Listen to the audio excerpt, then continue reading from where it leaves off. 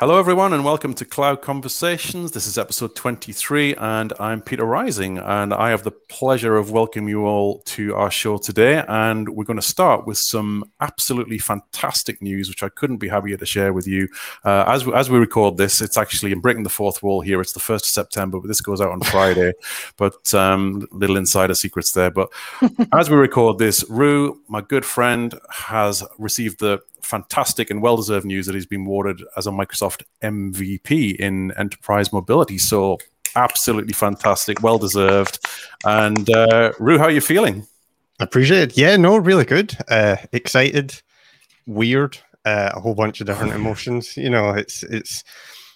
I've had a crazy year. Like, it's funny because I was looking at my calendar for the last 12 months, and it's like every month there's just been some kind of whirlwind crazy event, and this kind of just accumulates in the MVP award.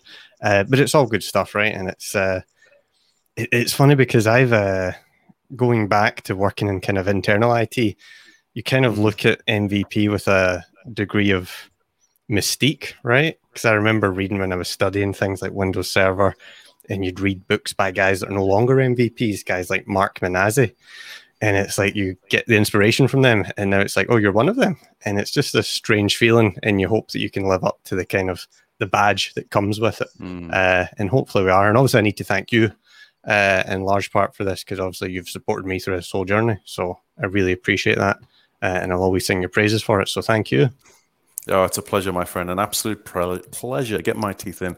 But, good stuff. But anyway, this show it isn't about me. We're delighted today to be joined by our guest, Anna Shu. And I was about to introduce Anna and let you all know what Anna does at Microsoft, but I don't know how accurate that is anymore. So what I'm instead going to do is I'm going to hand over to Anna, and I'm going to say, Anna, can you introduce yourself and let folks know what you're all about?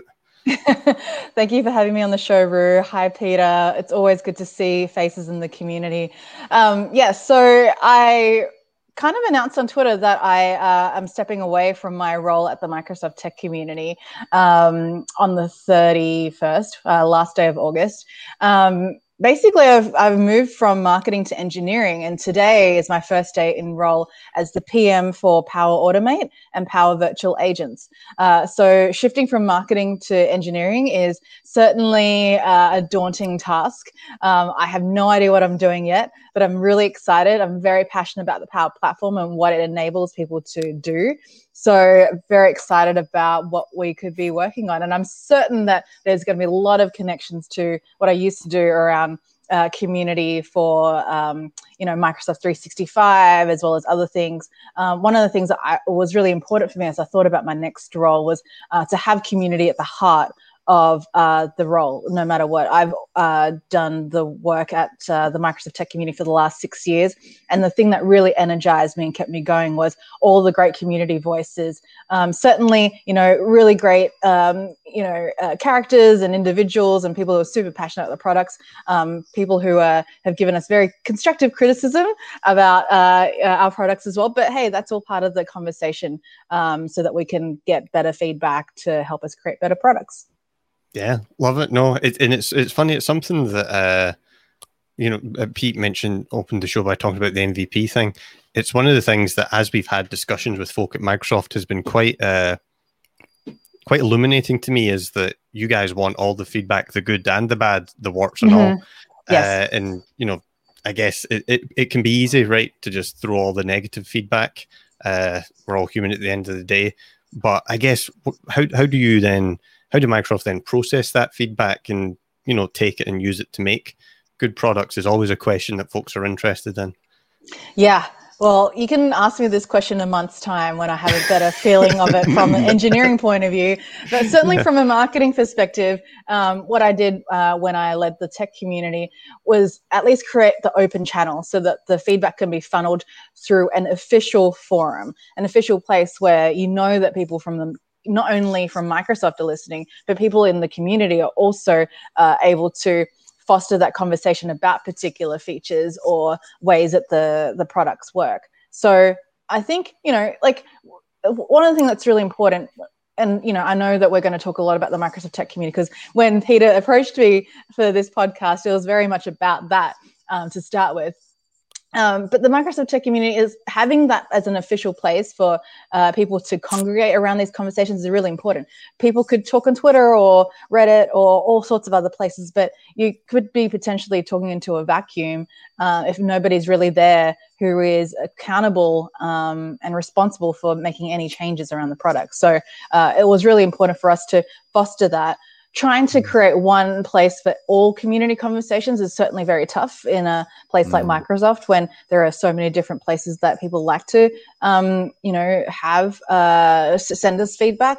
We're certainly going through a lot of change. I don't know if you're aware, but User Voice used to be the one place that people would largely go to send feedback, but Microsoft has made a decision to move away from User Voice and try and create one centralized place for feedback. Still in the works as far as I'm concerned. But yeah, like we are certainly trying to make a way for people to have one destination to have those kind of conversations, because, I would really hope for, Peter to be having conversations about, M365 in the same place that he's having conversations about Power Platform potentially, because we want to recognize you as one person, one human being, and we want to foster all of the different learning that you could have about our products. Having to go to so many different places makes things very difficult.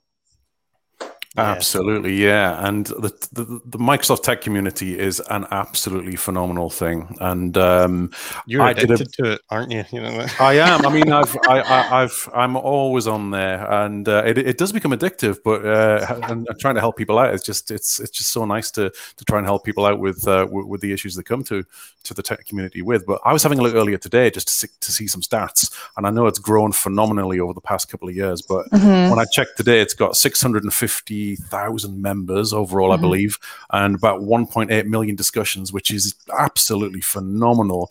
I'm sort of interested in, can you share a little bit with us about what the genesis of it was, how it got started, how it's grown and evolved, and what it means to you personally? Oh, yes. Let me give you a abridged history of the Microsoft Tech Community. So we launched it in September 2016 at Microsoft Ignite, back when it was I think it was in Atlanta. I think, anyway, my memory escapes me because, we miss in-person conferences. I don't even know what the inside of an exhibition hall looks like anymore. But yes, Microsoft Ignite is the premier IT Pro developer technical event that Microsoft runs every year. And we usually see upwards of 30,000 people attending these conferences in person. But now we're doing everything virtually, so that's we can talk about that another time too. But certainly we launched it then, and before that, there's a whole story about that too. So the genesis of the Microsoft Tech Community actually started with an external Yammer network called the Office 365 network. And it was a community that, was solely about Microsoft Office 365. And it, at its peak, reached 80,000 members. But we came to a crossroads and thought, you know what, we know that we're kind of stagnating. We're not growing as fast as we would like. We know there are some difficulties in getting people to get into the external Yammer network because of IT admin settings that wouldn't allow people to access these external networks. But there was also so much goodness being shared in the community itself that wasn't being indexed by search, because you had to log in order to find all of the information. You couldn't access the community unauthenticated. So we also noticed that people were also having conversations about products outside of Microsoft Office 365. They were talking about Azure. They were talking about Dynamics 365. And so, we thought, okay, maybe it's time. Maybe we've got to the point where we need to, one, create a brand new community platform that allows for the community discussions to be available through search. So if you looked up, Microsoft groups, then you would actually be able to see those results through Google or through Bing. We also thought, hey, let's actually open it up and make it a one Microsoft community, even though we may not have the buy-in from every single product group just yet, but let's just start and see how we go. And hopefully if our results if we could see that we've gathered the party together. People will think, you know what, Azure's going to come to the party, etc., etc. And that's exactly what happened. It was certainly a struggle in the first couple of years because we really had to prove ourselves, and we were constantly iterating on our feature set. So we started with all of the forums, we moved towards blogs, and we certainly saw a lot of popularity with our blogs, much because the types of blogs that you see in the tech community are a lot different to what you would see on blogs.microsoft.com. And that's because those articles are really designed to really make some moves on a media standpoint, whereas then they would never get down to the detail in terms of technical depth. They wouldn't show you the massive screenshots that you need to see or in-depth videos or anything like that. Also, they don't really enable for commenting either. And we really wanted to foster that kind of interaction. So we enabled that particular feature around blogs.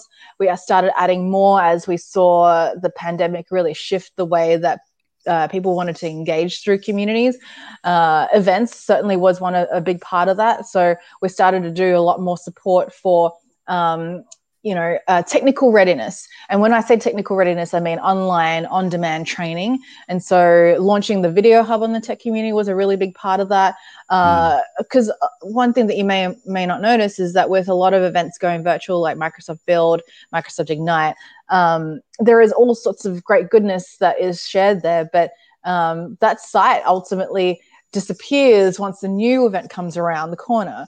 So we wanted to house a place where we could support, on-demand video access for technical content 24/7, 365 days of the year. And certainly we're working on, the team was working on archiving things that weren't, that were out of date. But otherwise, it was designed to be a platform to enable IT professional developers, anyone who wants to receive and get updates of a technical nature to stay connected to community as well as stay connected to news and the experts at Microsoft as well. That's a really good overview and history, I guess, of how it all came together. And one of the things I kind of want to pick up that you mentioned there was, it was a case of, it was difficult, or in a lot of cases, you didn't really even have the time to get the buy-in from all the different teams prior to going live with it, right? Because it's an interesting thing to me when I go online and I see folks say they will say something like Microsoft really needs to do XYZ. Yeah.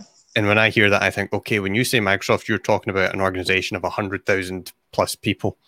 So it's kind of, it's like a big city and there's so many moving parts to it. You can't wait for all of those to kind of line up and join together before you go with stuff. And that's why I guess with Microsoft, and as really tech in general gets bigger and bigger, you just have to start somewhere, right? And it's not going to be perfect when you start. It's going to be messy and you just have to stumble your way about it and figure it out and then get better as time goes on. Because that's always something that's fascinated me, is how do you take a company that's so massive and then get everyone to buy into something like tech community? Because it's really good insofar as the blogs you mentioned. Yeah. I think almost all certainly my little bubble in security, it's great for always finding out the latest technical details about stuff like Defender or Intune or things like that. But it's really been adopted across the whole company. Yeah. Which is really impressive. Yeah. It's interesting. I think with working at Microsoft, you definitely have to gain momentum, but you also need executive support in order to make sure that momentum doesn't slow down or get lost or just be more accelerated, just to grease the wheels, so to speak. So, we had a lot of support from, 6 years at Microsoft is honestly a lifetime, quite frankly. If I think about the genesis of the tech community, we had a lot of support from then corporate vice president Julia White, who's since moved on from Microsoft. She works at SAP. But having someone like that who understands the ethos of community and why it is so critical in the journey of someone who is an IT pro or developer. Having someone like that who gets it makes it a lot easier for you to push the community agenda and helping something like the Microsoft Tech community grow. I've been on and observed many a project that had really great ideas and great foresight, but ultimately died on the vine because they just didn't have the level of executive support necessary to keep it going. And a lot of it is about funding, absolutely, but it's also giving a project time to germinate and really develop and showcase its potential. So,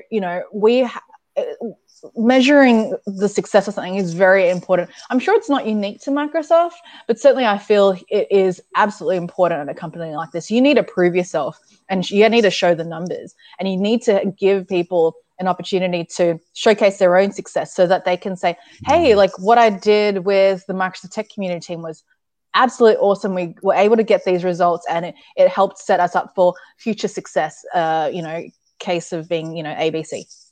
So one of the core tenets from an internal perspective about the Microsoft Tech Community was that it was a platform that enabled even anyone who worked on it, a marketing manager or someone from engineering, to be able to do their job even better. So, because we want to make sure that we are a platform that enables the success of others. And similarly, conversely, that's kind of the same ethos that we have externally for the community members. We want people who participate in the tech community to also be more successful in their roles, in their with any other technical objective that they have. My hope is that anyone who participates in the tech community becomes, awarded an MVP like Peter Rising did as a result of his participation in the tech community, or was able to take away some nugget of information that helped them, be a trusted advisor in their organization, to be able to say, hey, I also saw someone report on what's going on with the latest news around Microsoft Exchange or Microsoft Teams from the tech community. I was able to share that. I was able to confer with other experts on this topic from all around the world and be able to be more informed in that perspective. So I think, when you have an ethos like that, it's only going to serve you well, because everyone wants to root for your success. And if that's the case, then it's a lot easier for you to get things going as well. But yeah, I could talk about the tech community for certainly hours. There's a lot of goodness there. There really is, and there's so many good people who have embraced it externally to Microsoft and made it what it is, and that's been key to its success. And to name a few obvious names, there's people like Chris Hood, Adam Deltinger, Linus Cansby, Christian Bergstrom more recently, who was recently awarded MVP. So many more names I could mention, and that's probably just in my little pocket of it, where we tend to sort of gravitate more towards teams, and but it's just utterly phenomenal, and I think there's so much more to come from it. And whoever's taking your place in that role, Anna, they've got some big shoes to fill. So thank you for all that you've done with it to get it to where it is, and it's just amazing. So thank you. Thank you for participating. Like, it's only because of people like you that it is as successful as it is. So thank you so much for all the hours that you've spent behind the keyboard helping answer people's questions. Well, I was saying to Rue just earlier today, I feel like I've had a bit of a month off, so I need to get back into it. August has been one of my quietest months, MVP contributions-wise. So I think holiday time's over for me. get back to it, to the grind. Oh, you don't beat yourself up. You're still doing too much. But one of the things that we talk about in the show is how folks kind of get to where they are in their careers at the minute. And the tech community thing is so unique that it's not something I would imagine you kind of had a plan to end up there at some point. So how did you get into Microsoft, get into tech, and then eventually being a kind of leadership in that tech community role? Oh, goodness. Okay, let's start from the very beginning. Go for it. I finished university and I just honestly didn't know where I wanted to go. I thought, okay, I've got a degree with a major in marketing and tourism hospitality management. So I was like, all right, well, I could go down the hotel and tourism route. But at the time, the tourism industry was certainly taking quite a massive hit, as it always does. It's quite a resilient industry, but I thought that would be probably more worthy for me to like lean into my marketing major a little bit more and seek a role in marketing. I interned at a number of different places, but I landed ultimately as an intern at Microsoft Australia, where I started my journey. And I was an intern in the Dynamics product marketing team. So I helped launch a bunch of different products, namely Microsoft GP at the time and Microsoft Dynamics AX. These are all ERP products. And when I was an intern, I had no idea what an ERP product was. I didn't even know what it stood for. I was like, okay, well, all I know about Microsoft is Windows and Office. And so I'm looking at like the local store. I'm like, I don't know where I could buy Microsoft Dynamics. I was expecting an FPP product, right? A fully packaged product on a shelf. And then as I delved deeper into my internship, I learned a lot about volume licensing and different other ways that people can purchase products, and at the partner community and how we transact through partners and how much value add that partners can provide. So I started learning a lot about the different relationships between individuals in the ecosystem, as well as understanding how people have relationships with Microsoft. It's especially in the enterprise space, and I spent a lot of time. In fact, all of my time at Microsoft has always been around commercial enterprise. I've never touched on a consumer product, and that's been really interesting because how things are measured, how Microsoft manages their relationships with customers really depends on the type of product that you have. And in the world of Dynamics, certainly was very focused on industry solutions because things are very designed for manufacturing or financial services, very specific. So I spent a lot of time in the Dynamics space. And then I switched gears to another marketing role, but actually switching from product marketing to audience marketing. And I was focused on the SMB market, small to medium-sized businesses. And that was really interesting because I figured out that I suddenly had to be a jack of all trades across all the different products that SMBs cared about, as opposed to focusing on one product and looking at all the segments. Back in when I was in Dynamics, I would have to look at everything from SMB all the way up to major enterprise customers.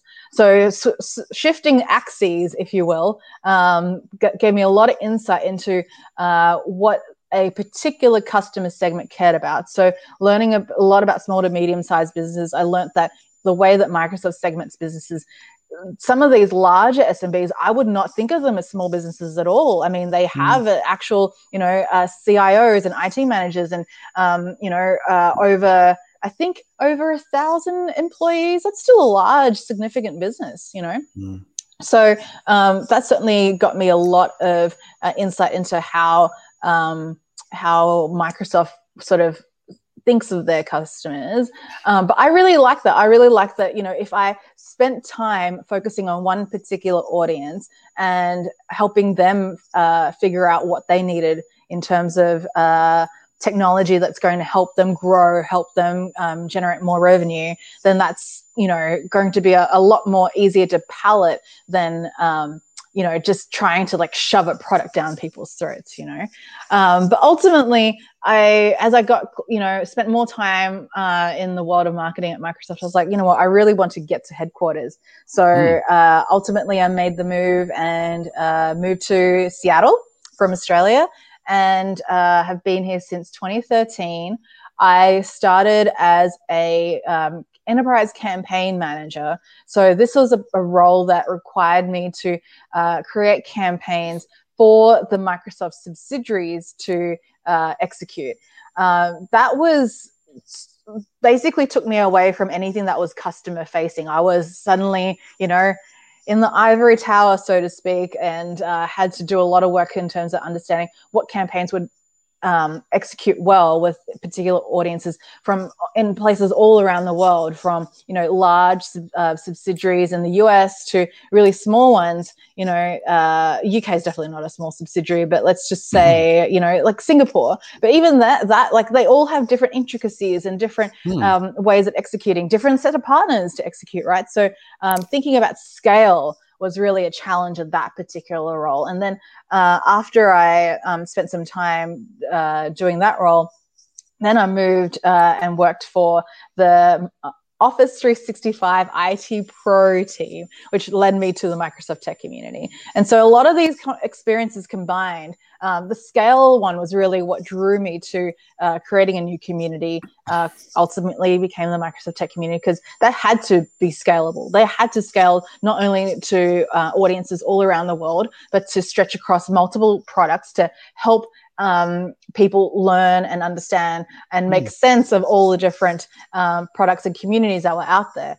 So, all of these different experiences. If you ask me as an intern or when I finish university, would I ever want to like lead a community? I wouldn't even know what that really meant. Yeah.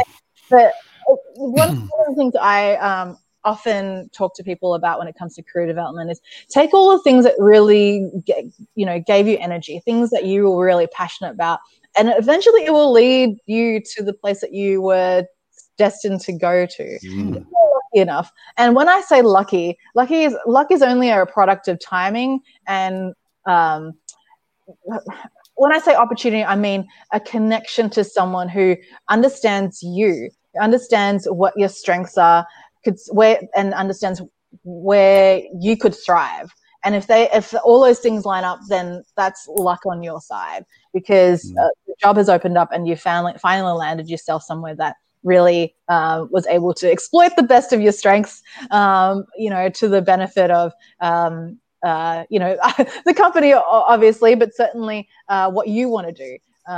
So yeah, one of the things I've always told people is tell people what it is that you want to do, even if like just an inkling. If you want to, focus more on customers, great. If you want to focus more on product, great. Tell people, because then they'll have that little seed in their mind and think, hey, maybe this is an opportunity for Roo to look into X or Y. I heard about this. And Peter would be fantastic at it. Why don't you have a chat with him, even if he's not looking, just to see whether he would be interested. So, yeah. Yeah. Oh, that's great advice. Asking you shall receive kind of thing, right? Yes. It's like you said, it's planting the seed and it's building your network, right? And like you said, it might just be a passing comment. Oh, I'm really interested in yada, yada, yada. And then as time goes on, your luck just lines up, and whoever you had that conversation with, they know someone or they themselves are hiring in that kind of role. And that was interesting. One of the things you mentioned there, you mentioned that to you, luck was a combination of, what did you say? Was it timing plus kind of just your experience and having things line up, right? And I like that one because luck's a funny word, right? And it can trigger people in different ways. And it kind of triggers me in a way when folks say, oh, you're so lucky. And it's kind of like, yeah, there's a lot of luck to it, but there's also a lot of hard work and a lot of sweat and a lot of tears and all that kind of thing. Yes. And there's what's seen and what's not seen, right? So from the outside looking in, someone might look very lucky in their career, but what you're not seeing is 12-hour days. You're not seeing, difficulties through their personal life because they're sacrificing to do their work, things like that, right? And I guess where I'm kind of leading to with a question with this is, obviously Microsoft is a very respected company insofar as they put a lot of focus on work-life harmony, right? But then also on work, working hard and delivering good products. How do you find that balance, therefore, in your line of work, insofar as making sure that, we're working hard and we're delivering good stuff for customers, but we're not killing ourselves while we're doing it? Yeah, that's an excellent question, Roo, and something I've been ruminating on for quite some time, especially as the way we've worked is completely shifted to 100% virtual.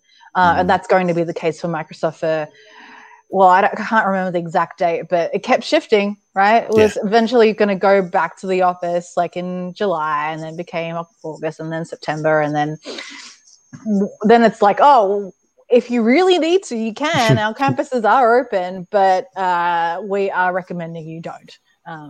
But man, there's a lot to unpack on that one. Just because I have certainly killed myself on many occasions to do my work. And I think people do appreciate hard work, but they don't appreciate you killing yourself over in order to do it, for sure.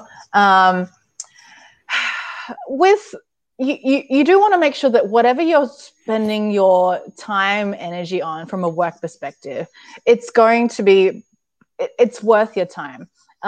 You learn as an intern, that you can easily get busy. You can easily say yes to every single thing, but not everything that you say yes to will result in an outcome that is going to serve you for your next project or job or whatever it is. You want to make sure that you're spending the right amount of energy towards the right things. And one of the things that I certainly learned about was, it's important to do the work, but the work will only shine if you also work on your network as well. We all work with people. We can't work without people. And so if you're not doing the work to preserve good relationships, as well as doing things to serve your own personal development, helping you learn, then you're just treading water. You don't really have a rudder, and you don't really have a sense of direction of where you want to go. So always think of everything as a passage of time. You're always learning, and you're always getting insights and things that will intrigue you. So as you are working hard, if you are getting energized about that work, great. That's awesome. You may be working 8 to 8 days. I don't encourage that, but if it's something that you're super passionate about, you know that it will help you towards your goals, I salute you. But if you're working 8 to 8, doing something that you when you wake up in the morning and you're just dreading opening up your computer, you don't want to meet with your manager, you don't want to meet with your team, that's a sign that you're not putting your time towards the right places, and you should be looking elsewhere.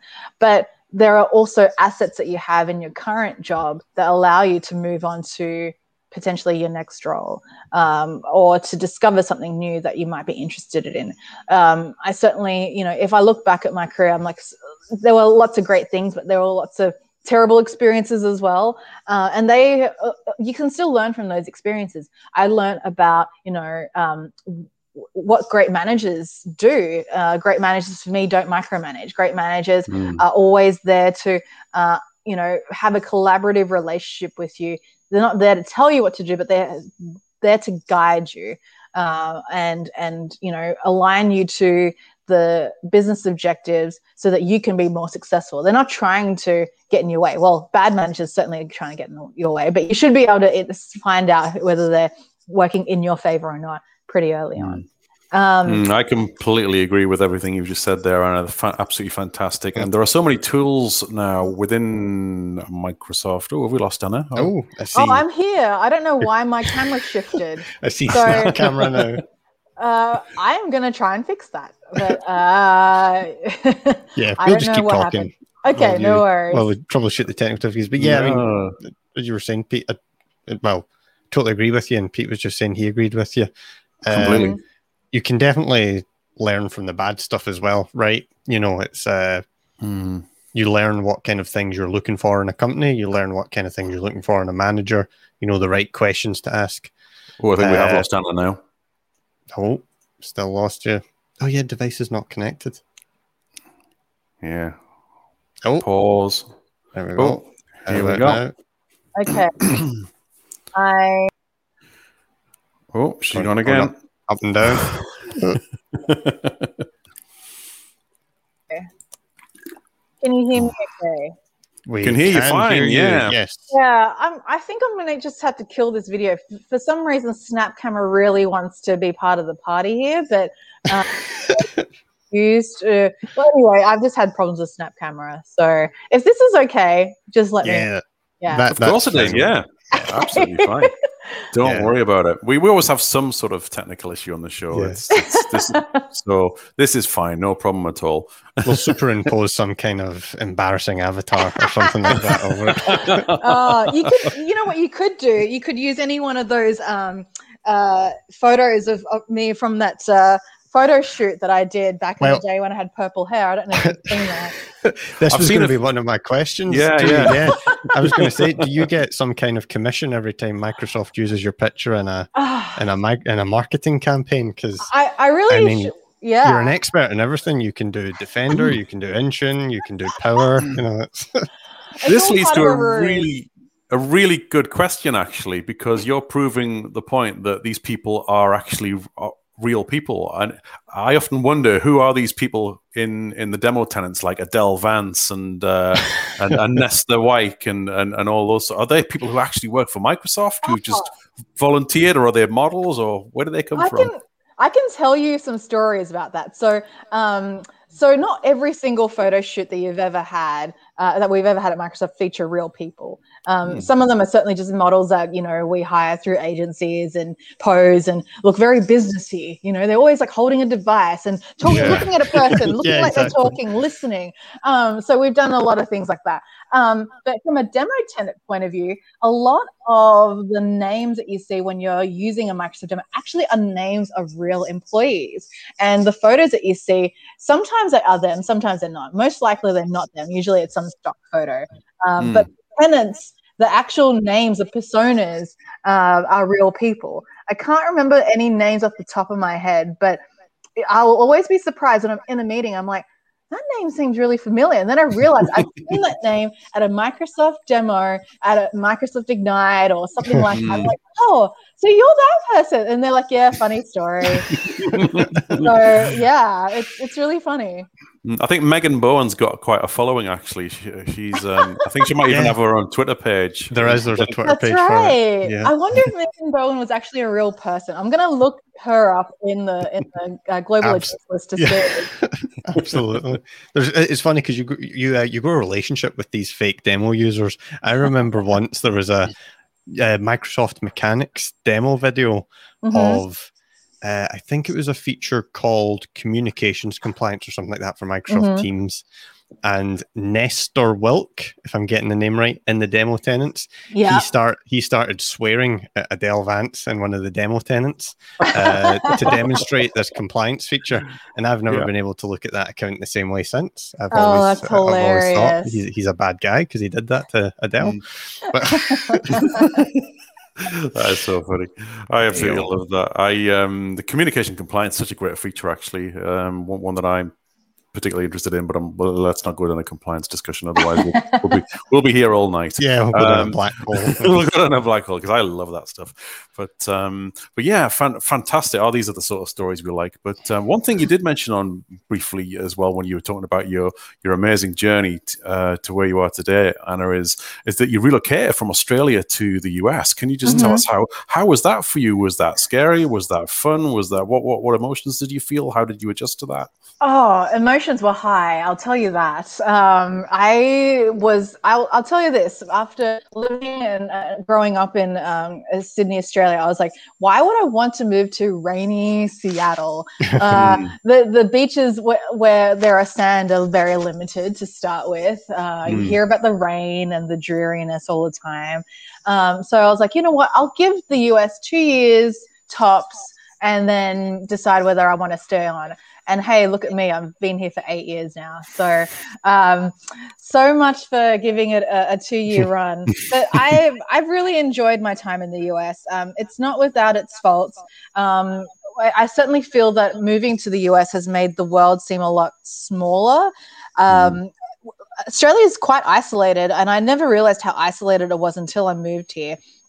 Whenever I go back home and pay attention to the news, the type of news that they report on is very different to what the news reports are in the US. And it just makes you feel like the US does, whether you like it or not, is kind of the center of the universe right now in terms of all the things that are happening, whether it's pandemic related or political, geopolitical. It is really... It's a lightning rod for a lot of different issues as well. So it's been interesting observing it from the sidelines. Certainly when a lot of the protests were going on around Black Lives Matter and amongst other things, people are asking me, are you okay? Are you like in the middle of the gun violence? I'm looking outside my window and all I see is just someone mowing the lawn. That's the most violence I can see.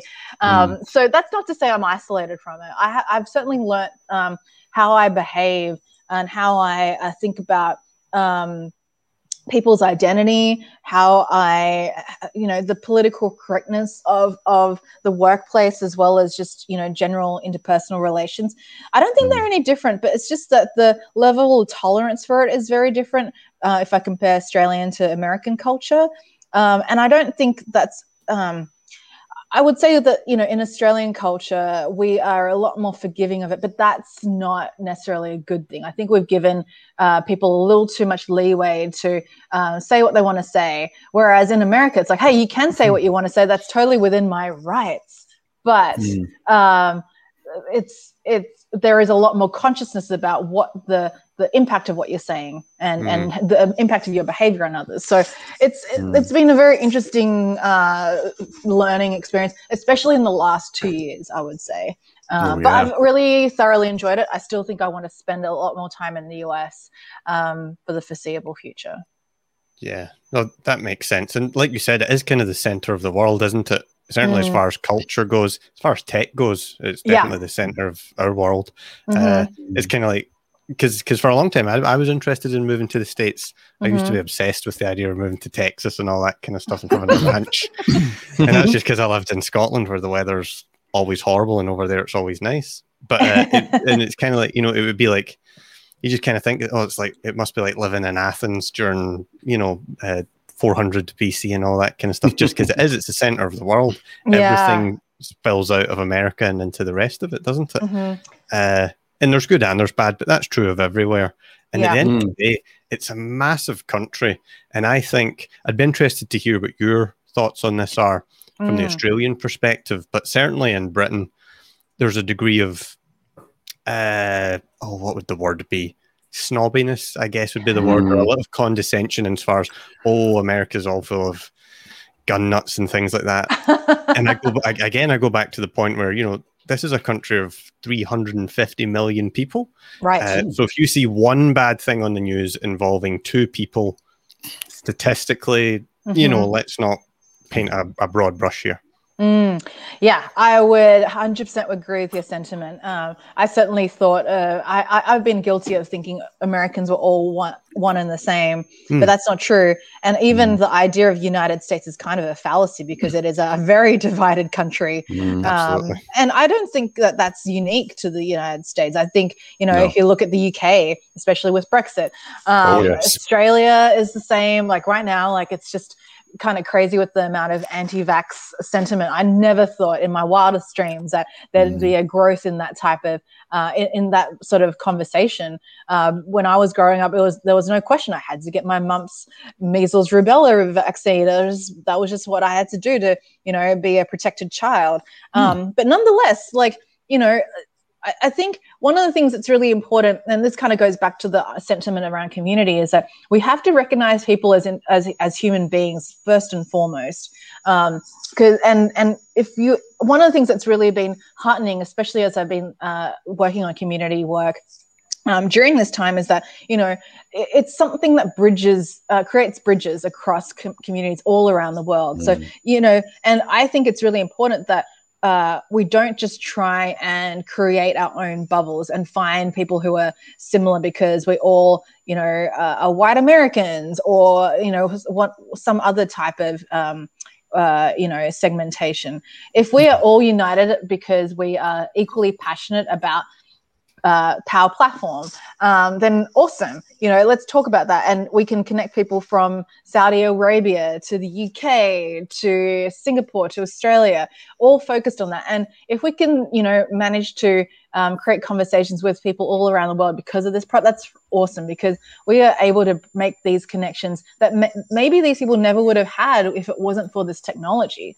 And I think that's, to sound a little bit Disney-esque, it certainly makes the world go around in that way. And it's something that we need desperately, because where people are feeling more isolated, feeling more disconnected, and to know that there is someone else out there in the world who is potentially, working on a very similar project or having similar challenges on a, in their workplace around, adopting teams or whatever.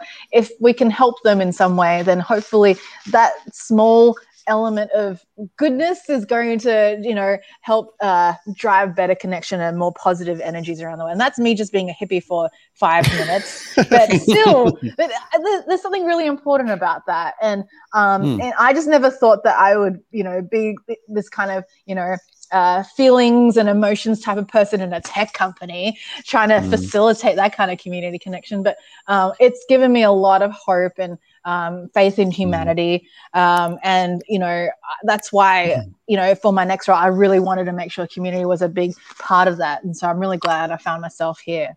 I think we all just need to listen as much as anything to everyone else's point of view and try and understand where people are coming from. Certainly you referenced Brexit in this country, in the UK, where Rue and I live, has been incredibly divisive. And people just take a stand, whichever side they're on, and say, well, you're wrong, without really listening to what the other person's got to say about it. And there needs to be more of that, coming together and listening and trying to understand.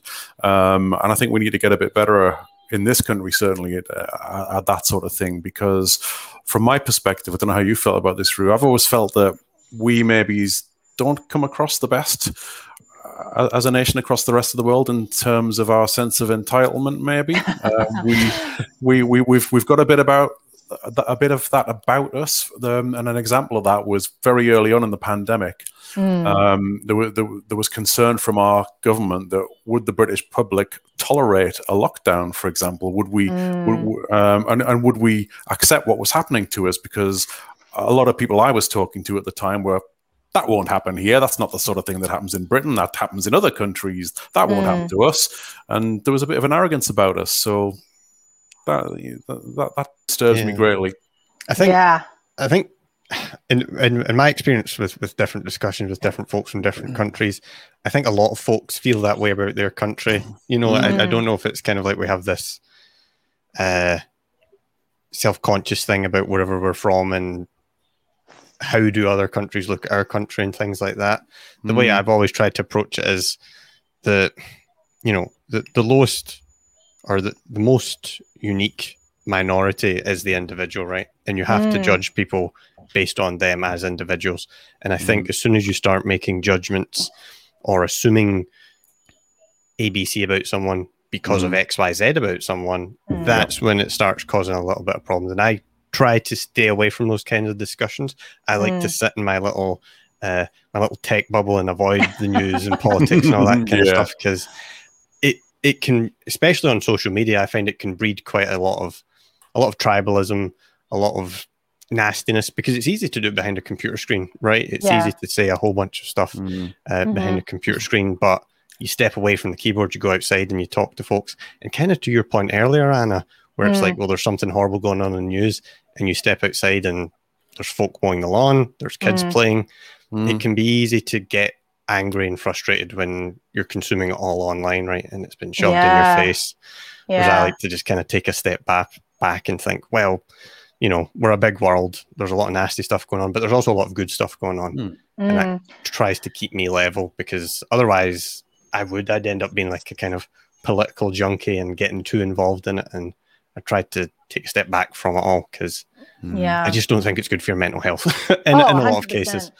Yeah, it kind of goes back to the earlier discussion we had around work-life balance, right? Because like a lot of these things can, really weigh on your mind and be an absolute burden. And the more you ruminate on it, the more you're pushing yourself down a spiral that is potentially very damaging. So, I highly encourage people to, do, what's the term? A digital respite. I don't know being able to just, unplug from screens and just spend time on, connecting with yourself, or, finding other ways to do it. Some people like to connect with nature. Some people like to, delve into their hobbies, because it's quite a there is some level of toxicity around the current news.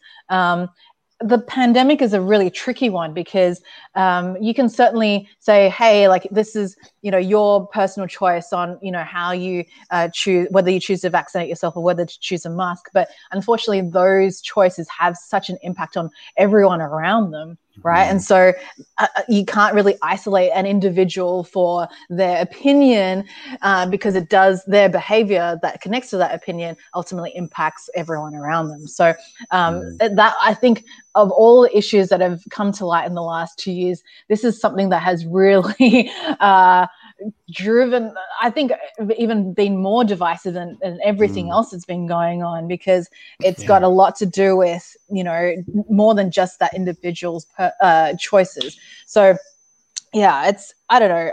I'll to bring it back to Microsoft and products. I'll be interested to see how you do this. One of the things I find really interesting about, how, thinking about Microsoft as a monolith and thinking of Microsoft as this one thing that, people wanting to vex against. I'm reminded of a recent, well, I don't know if this is a recent article, but it's an article that we published in the tech community that would draw a lot of ire from the community. And it was about modern commenting in Word. No joke. People were complaining that they didn't like the way that you could do co-authored commenting through Word Online, and thinking, this is Microsoft being idiotic and nobody wants to do it this way. And ultimately, Microsoft's like, have you seen how other, non-Word, like word processing cloud solutions are also doing this?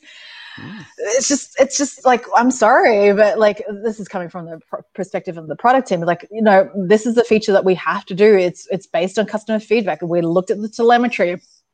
You guys don't have this data. This feature is not going away.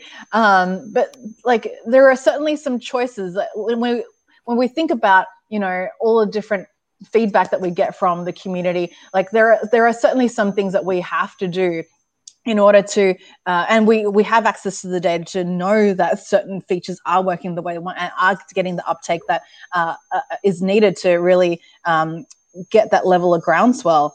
So sometimes we do have to take the feedback and go, you know what, like, this is something that we have to push forward with. But it's not because we just on a whim decided. It's because, we want to enable better collaboration. We want to enable, the features that are based on, customer feedback. So, trying to connect the conversation right now in terms of like, there is a lot of divisiveness, and, certainly there's conversations that people have with us, say, hey, like, we don't know if Microsoft, you're going down the right direction, but we also understand what the overall vision is of the product and what's going to, we're still a business ultimately, and we want to make our products grow and get more adoption around the world. So there are certainly unpopular decisions like that, but we also have to keep in mind, we want to keep our community thriving, and certainly people who have been with the product for a really long time have certain agendas, and that's fine. There's no problem with that. We certainly want to keep the conversation going, and we want to maintain, listening. But we want to make sure that this is a two-way conversation. And when we do iterate on why we made certain decisions, and we're not feeling like what we're saying is really resonating with our community, sometimes we just have to call and say, hey, like, this is the decision we're making and going ahead. It's not easy. We're trying to, and one of the things I've always tried to encourage teams to do is say, be a human first. Like, don't hide behind, say, the product team's alias, because they don't know who you are. Then you only exacerbating the monolith idea of being a faceless corporate entity. If you are, representing yourself, hey, I am representing the team behind this product. I am so-and-so. I'm Anna Chu. I look after this particular product. And this is how I really want to be a PM. For Power Automate and Power Virtual Agents as well. So, I'm Anna Chu. I am my own, person. I'm Australian. I'm Asian. I am an immigrant. I am a daughter of immigrants. I'm all these different things. I'm an intersectional person. but I'm also a representative of this product, and I want to collect your feedback. I want to hear it. I want to take that feedback on, send it to the engineering team, see how it fits in our roadmap, and be able to have the data to support all the things that you want to see in the product. And then I want to have the conversation with the engineering team and say, hey, this is what they want. And I want to understand from their perspective, this is the vision that we have for these products. This is what we want to enable. This is how we want to see it connect to all these other products. This is what we see as, a potential, user scenario around AI or, mixed reality. I don't know. I'm just making things up at this point. But, once I can see that vision and relay it back to what our customer feedback is, our customer feedback sometimes is usually mired in the present, sometimes mired in the past. I don't know how much of it can be future oriented. I feel like our MVP community are really great at seeing the future vision, the RD community especially. And so I certainly take a lot of their feedback and add that all together. I really want to, collect all of that conversation. I know I'm at the intersection of it all. And if I can sort of relay the conversation back to the community, back to engineering, I think that we can create something really good from that. I don't know what it is. These are all abstract things that I've gotten in my head right now, but I'm really excited about what's going to happen next. Oh, I have a funny feeling you're going to do very well in your new role, Anna. I love the passion and excitement you've got for it, and the human aspect that you're injecting into that. So awesome! More power to you. I love it. Thank you. Absolutely fantastic. One thing I do want to talk about very, very briefly, I'm mindful of time and how valuable it is to you, to all of us, is a little bit about the Microsoft events that you've been involved with in your previous role. Yep. The big events like Ignite and Inspire and Build. And if I'm forgetting any, I apologize. But I know you've had a lot to do behind the scenes with those events. Can you tell us a little bit about that and take us behind the scenes a little bit? Any funny stories, anything that you can tell us about that? I miss events so much. I haven't been on a plane for so long.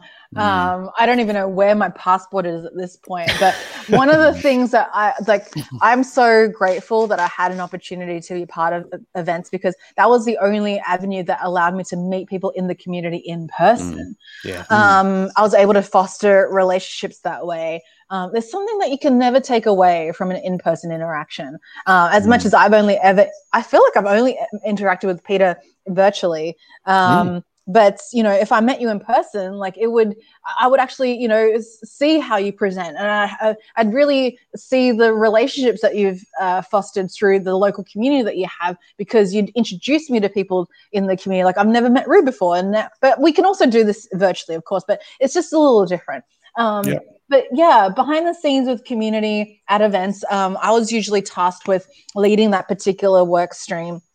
And my agenda for that was always, we need to have community voices. We do all this work in collecting all of the different speakers from Microsoft to present this breakout or be part of this keynote. And I'm always the one with my hand raised saying, what about community? How do we make sure that community voice is present at this event? Because speaking from a Microsoft point of view, it's really important we have that community perspective, because you guys keep it real. You give the audience real life examples of how these products work. You share best practices. You are able to provide an objective point of view. As much as, we love to, share, Microsoft's point. It's still Microsoft. We're still a corporate entity. We're still going to be, paying the company line. And I always want to make sure that in order to give value to the people who are taking time away from being at the desks, from their family to attend these events, that they're getting value from, real talk that comes from the community. So a lot of the work that I did with community was focused on Microsoft Ignite, as well as Microsoft Ignite the Tour, to get people from the local community to share their, stories through theater sessions, through breakouts, through community voices that are in Microsoft breakouts. So that was something that I really enjoyed. and it was a lot of work. I can tell you, all of the stories around, having to, navigate through, oh man, where do I start? Like just even finding speakers and learning about different languages and cultures and understanding, what social media platforms actually resonate better in order to get the message out there. Like I learned in Brazil, It's actually Instagram more than anything else. And all the different, and seeing people's person, like, 'cause let's be honest, like being in the Microsoft Tech community, I was really only able to support English speaking communication until once I actually was able to go to different places like Japan, Brazil, and different parts of like Western Europe as well, that I realized that we need to better foster international connection through community. So that's why we enabled all of the different languages that you can see in the tech community: French, German, Spanish, Korean, Chinese, Japanese, Brazilian, Portuguese, to name a few. So yeah, like that was certainly a big part of it. I will say there are definitely lots of personalities that you meet. I don't know if you've ever had to staff a booth at an event before, but you definitely get someone who ends up like spending a whole 20 minutes of you complaining about everything that Microsoft has ever done wrong. And I'm like, sir, madam, I can't help you with this particular issue. Do you want to talk to an engineer? Let me walk you to someone who can actually, help you with this. But then I realized that some people actually don't want to be helped. They just want to vent. And, even if it takes 20 minutes of my time at a booth when I could be answering someone else's question, if they need me to be the person they vent to, fine. I'm happy to be that person. It may not net me anything tangible to do, but if they just need someone to talk to, that's okay. I think we all need to have some kind of connection, but I really hope that by hosting these events, we are able to solve people's challenges with technology. That's the whole point of all of this. The travel is fine. The travel is fun, but we're doing it for a reason. We're doing it in order to help people connect with someone at Microsoft. I'll tell you this: I used to do events even in Australia, and Australia is a very big country as well, kind of roughly the size of Texas or maybe even bigger. I can't remember what the quote is, but we once traveled to Perth, which is one of the most remote cities in Australia, and we didn't expect so many people to turn up, and that's because they're just not used to Microsoft turning up to their part of the world. Once we turned up, then we will get hounded with questions about, BPOS at the time and what was called Windows Azure at the time, not Microsoft Azure.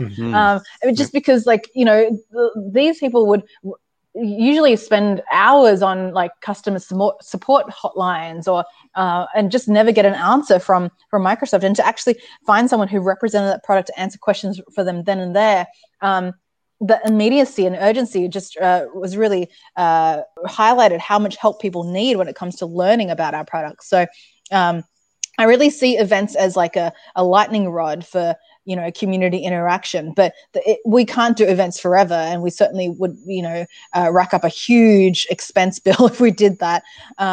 So doing things like online community really helps us scale, because while Microsoft is trying to answer a lot of the questions, we also need the community to come and provide some of the more, what's the word I'm looking for, objective point of view and opinion to help others with their challenges. Yeah, for sure. It's interesting because you mentioned that point about event budgets and things like that, and obviously putting on events like Ignite, I shudder to think at what the kind of budget for something like Ignite is, and that kind of brings me, how do you see the future then? Because is the future going to be we have these massive events again? Because obviously there's a lot of interest for that again, and folk talk about how we're going to have this thing like the roaring 20s again, because everyone just wants to get out and do stuff after being locked in their houses for 2 years. Do you think that will go back to it, or do you see more hybrid events where the scale is a little bit smaller and you're leveraging tools such as Teams to then have them online in large part?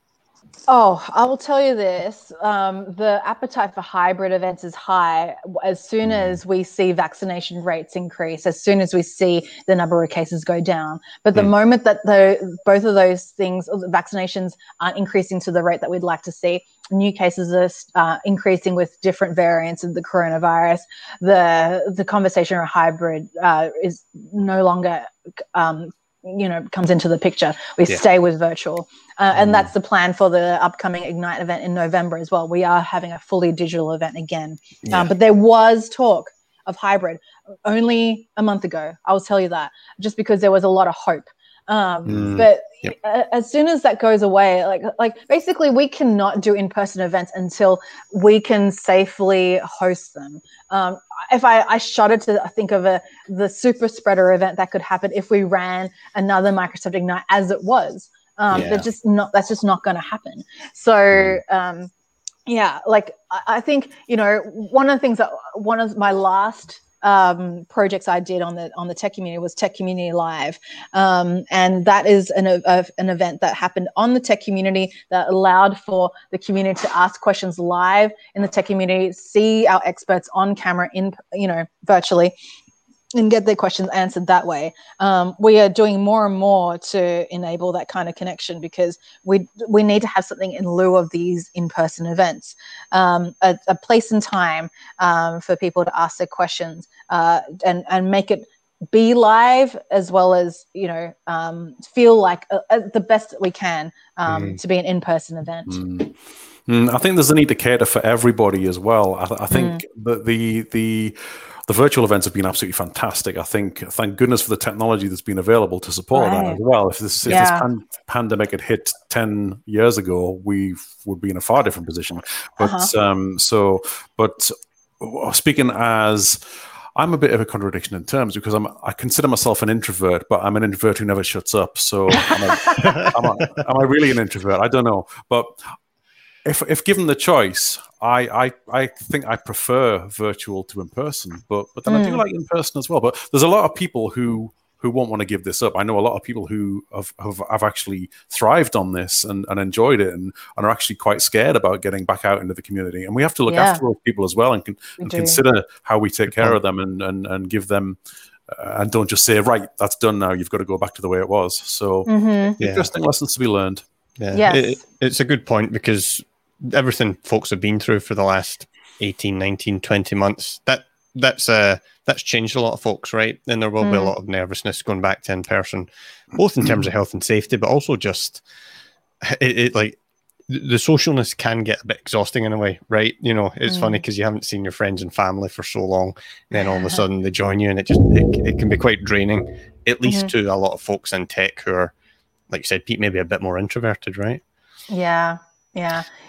Introversion is really about where you get your energy, the introversion and extroversion. If you get your, I don't know, I feel like everyone's had to shift in their preferences, because we've had to spend a lot of time with ourselves. And the moment that we get a chance to interact with anybody, albeit virtually, suddenly we just, like you say, Peter, we don't shut up, because it's suddenly, someone's going to listen to me, and someone's going to hear all of my ramblings, which is fine. Going back to, so I'll tell you this, when it comes to running an event, if the trouble I have with hybrid is that it's kind of only half of, the best of in-person and the best of virtual. I'll explain why. It's because, when it comes to creating an event, it's still about people. Ultimately, we all do work with people. And if you're asking the same person to do the event in person as well as hybrid, you are asking them to do twice the work. And that's from a perspective of doing the in-person interaction as well as supporting the virtual interaction. Yeah, so good point. I feel like you got to do one or the other. Hybrid is really tough, because you're going to have to actually use double the resources. I will, my opinion, this is just an opinion, I don't think we at Microsoft Ignite did you could say that they were kind of hybrid because there was some type of streaming of the in-person experience, but that's what it was. It was streaming of the in-person experience. It wasn't trying to support a virtual experience wholly. You couldn't really interact in the same way as you would in an in-person experience as you would a hybrid. So a virtual rather. So I have a lot of opinions about this. I'm very aware of time as well. We could have a whole nother episode about hybrid events. Yep. I'm not an expert at it, but I have opinions. Yeah, no, it makes sense. It's if you try to cater for all audiences, then sometimes you end up not catering for any of them, right? And you don't deliver the best experience. Absolutely. Get it. Well, so in the name of time, let's start wrapping this up. But before you go, we have the obligatory question we need to run past everyone. Just because we're keeping a running tally here of something very, very relevant to all our careers. I hope you're a movie buff, because the question we ask every guest is, as far as the Terminator series goes, the greatest movie series ever created, Terminator 1 versus Terminator 2, where do you stand on this significant issue? I wish I had seen these questions a lot earlier to watch both of them and be able to assess them. But I will tell, I'm a Terminator 2 stalwart through and through. Like I don't know why. I don't even remember. I mean, I do remember Terminator 1, but Terminator 2 just like resonated with me. Not resonated, it just like stuck with me a lot more.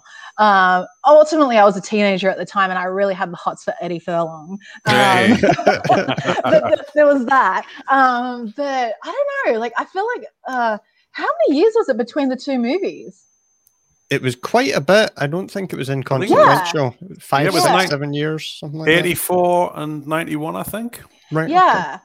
So was it kind of like a bit of an Arnie comeback, or like it just seemed like Arnold Schwarzenegger had a resurgence in his career because of that movie? I don't know. I'm just trying to remember like the Predator sort of timeline. I don't know, but I mean he's had an amazing career. Yeah. But yeah, no, like I'm just.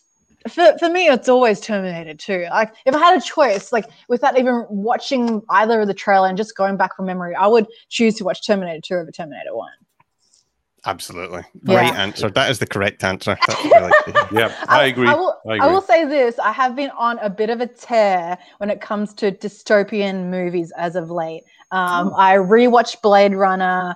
I rewatched, and I've watched some recent ones. Someone recommended I watched The High Rise on Twitter the other day, and that was excellent.